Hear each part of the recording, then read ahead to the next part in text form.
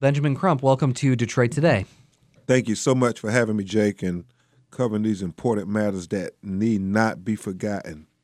Well, of course, you represent the families of both Trayvon Martin and Michael Brown, two young black men who were killed under controversial circumstances, to say the least. Now, George Zimmerman is suing you and Trayvon Martin's family for defamation and for conspiring against him. I'm curious, is there anything you'd like to say about that? Other than the fact that it's a frivolous lawsuit that we don't want to give any attention to, we rather spend our time on very important legal matters like here in Flint, Michigan, where, people have been poisoned, and that it is very important that we have legal redress for that, not for somebody who's seeking attention for whatever reason in the most horrific ways. Obviously, it's very personal because I'm very close to Trayvon Martin's parents, Tracy and Sabrina, and we have a lot to say, but we think that we do not want to give any attention to this completely asinine pleading. Talk about your work representing these families and how it relates to combating racial inequity, generally speaking. Absolutely. My hero was Thurgood Marshall. And Justice Marshall understood, I think, like many people of moral character, that we cannot let the enemies of equality continue to disenfranchise, marginalize, and dehumanize poor people, and especially people of color. What we have to do is try to make the American dream and the American promise accessible to all people. It shouldn't matter what your zip code is. It should not matter your ethnicity or, your sexual preference or who you choose to worship. If you're born as an American citizen, just by drawing your first breath as an American, then the Constitution belongs to you. And that's what is so important, that we don't forget about Flint, Michigan. And what breaks my heart is whether it's fighting for the lives of Trayvon Martin, Michael Brown, 12-year-old Tamir Rice, Botham Jean, the list just goes on and on. Alton Sterling, Philando Castile, Sandra Bland. It's no different than fighting for the lives of the young people in Flint who the science tells us are going to be affected by this legalized genocide, when the laws that are supposed to protect us are in a way being used to kill us, because nobody's been held accountable for our children's lives and their future and their opportunities at being able to live out the fulfillment of their destiny that God has for them, and have an opportunity at the American dream that's equal to anybody else. And when we think about Flint, had this happened in a more affluent community, a more whiter community, it would be a national catastrophe. I mean, lightning would strike, thunder would roll, and heads would roll. But because it's a poor minority community, it's almost as if their lives really don't matter that much. Their children's brain development isn't really that important. And so we have to object to that and say, no, that's not America. America, we're better than that. And so whether I'm talking about the issues in my book, we're trying to hold a mirror to America's face to say we can do better, or whether when we're at the rally on Saturday and Sunday in Flint, Michigan, we're going to be talking to the community to say, yeah, we can do better together. We cannot let America forget about the tragedy that happened in Flint, and especially to people of color who are so distrusting of the legal system, and they have every right to be, Jake, but to tell them that our children matter too much not to make sure that they have competent representation and fair compensation, because the science has told us that there are going to be long-term effects on their brains because of this poisoning that happened, I believe, willfully and wanton by the people who were supposed to be looking out for them.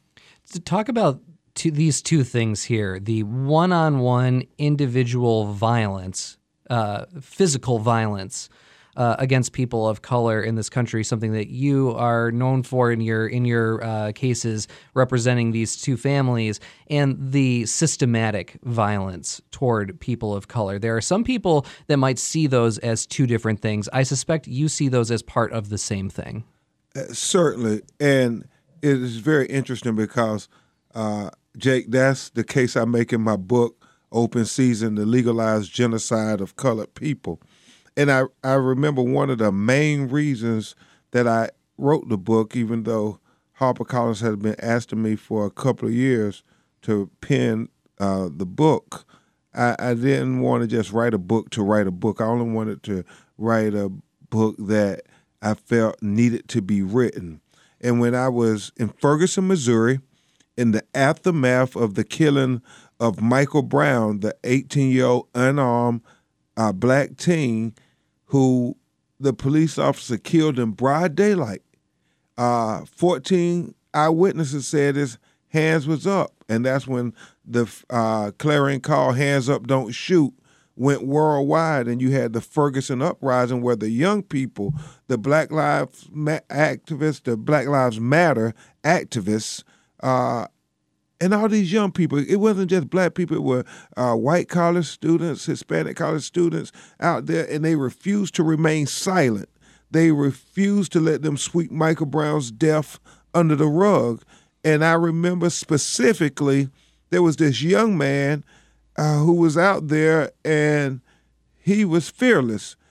The governor had called in the National Guard, and they came in with all their military gear and assault rifles, and it was almost as if they were declaring war on an American city. It was unbelievable to see.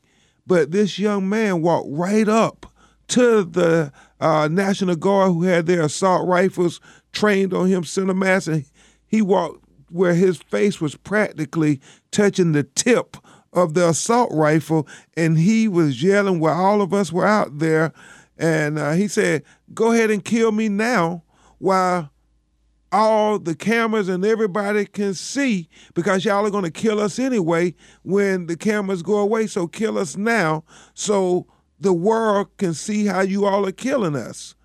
And I remember thinking, he's right. It is important for the world to see how they're killing us, but not just how they're killing us with these bullets from these high-profile police shootings, but more poignantly, how they're killing us every day in every city, in every state, in every courtroom in America with these trumped-up felony convictions. And it's not so much just the trumped-up felony convictions. It's also all these myriad of other ways they're killing us when they legalize or sanitize the injustices.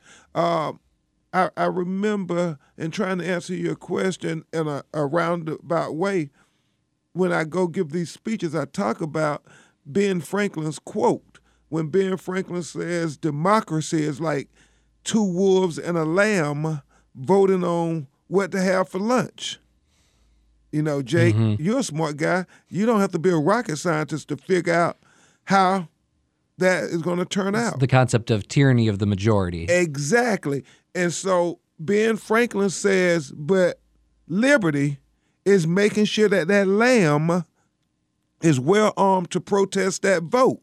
And so what we have to do is make sure young lambs in communities of color are well armed to protest the school to prison pipeline, that they're well armed to protest voter suppression, that they're well armed to protest environmental racism, where we would see children living in South Central Los Angeles have a third of the lung capacity as children living in Santa Monica, California, because we make it legal for these toxic, polluting, poisonous factories to exist within breathing space of where our children live and go to school and play every day.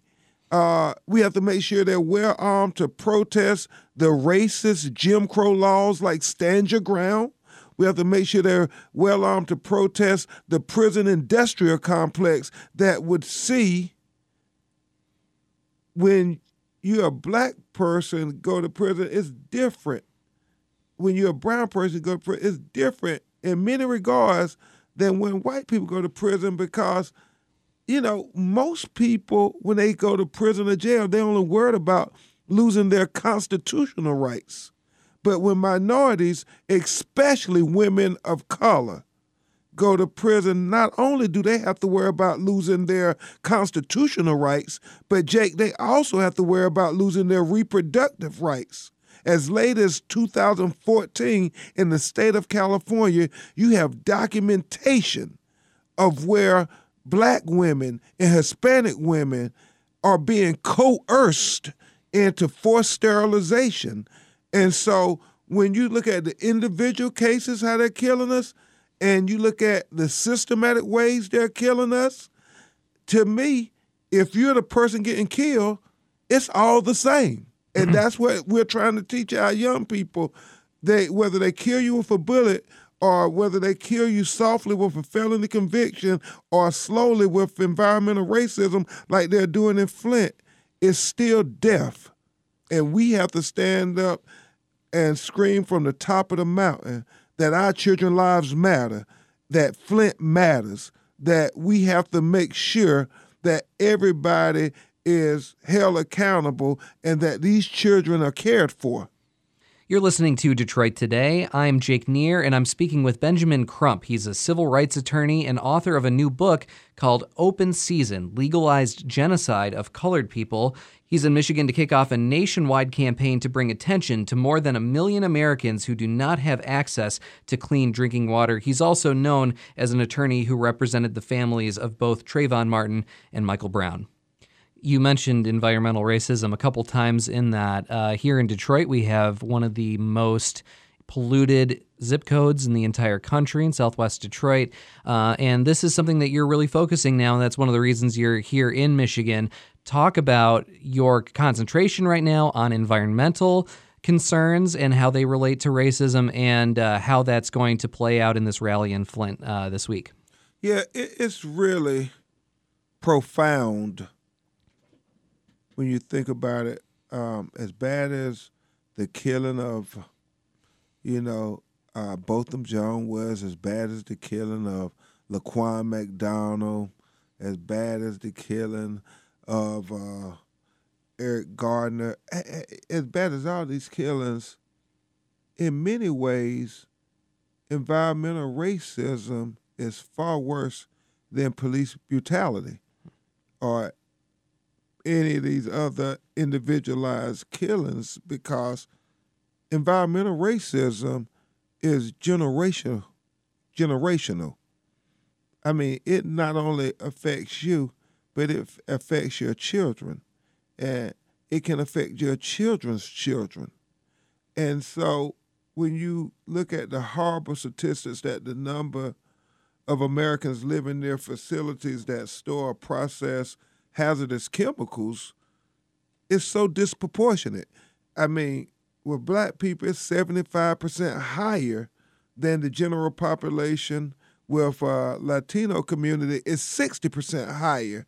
And so I say that to say that it always appears that no matter what the situation is, Jake, poor people of color always get the most of injustice and the least of justice. And so whatever blessings, whatever education, whatever influence that God has blessed me with, I want to try to bring attention not just to these cases where the police are racist and, profiling us and kill us, but also where the powers that be that are far more calculating than police profile us and discriminate against us, and in many ways commit a legalized genocide against us, because when they allow these polluters to exist, and then the local governments and the state governments and the federal governments work in concert with them to sanitize their conduct. In a way, they're condoning it. They're being co-conspirators. In the law, we would call it aiding and abetting. And so why is it that when something like this happens, some little poor person of color in America are charged with aiding and abetting, they throw the book at them, and they may not have committed violence against anybody. It may be something as, in my mind, trivial as selling a bag of marijuana, versus when you look at this here, it's far more horrific, but yet nothing happens to them. I bring up the point about selling marijuana because if you really want to illustrate the just blatant, vivid racism and discrimination, you only have to go to this fake war on drugs that really was a way of criminalizing and populating the prison industrial complex with poor people of color, what I call younger, stronger slaves.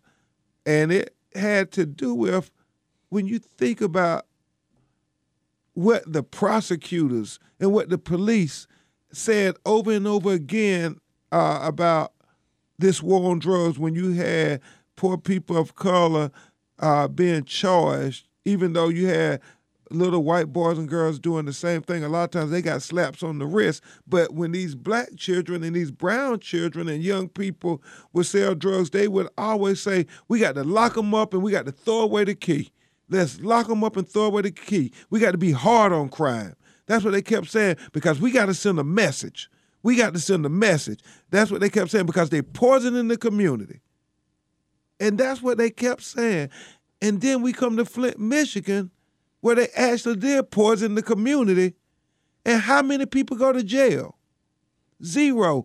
And you got tens of thousands of poor black and brown people sitting in prison for 10, 20, sometimes life in prison for selling marijuana, the same marijuana that has been legalized now in most states in America.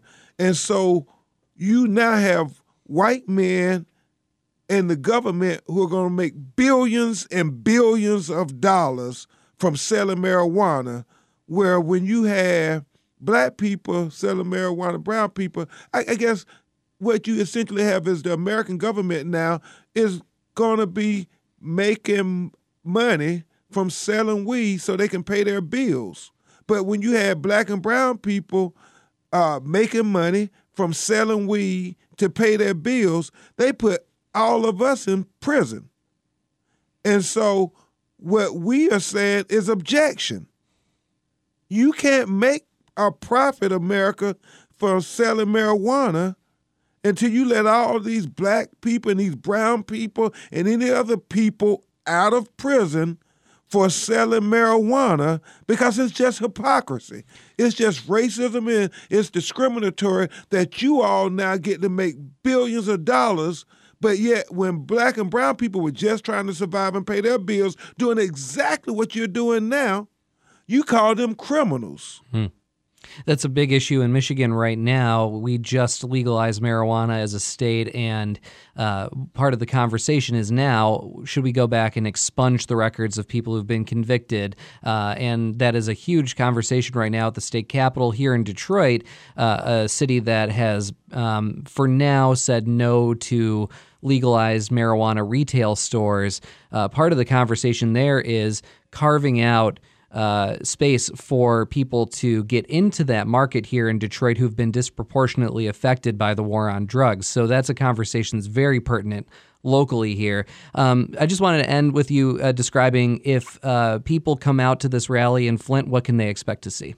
Well, what they can expect is to have a very engaging and personal conversation about how we have to stand up for our children, how we have to speak up for our children, and we have to fight for our children. because they're our children, and if we're not willing to stand up for our children in our community, nobody else is going to be willing to stand up for them. And we're going to also offer them opportunities to get tested to see if their children were affected by the lead poisoning. Also, we're going to talk to them about why they have to be engaged in the process. There's still 8,000 children and 40,000 adults that don't have legal representation, that hasn't brought forth a claim. And what you don't want them to do is to get left behind, because what the science tells us is this is real.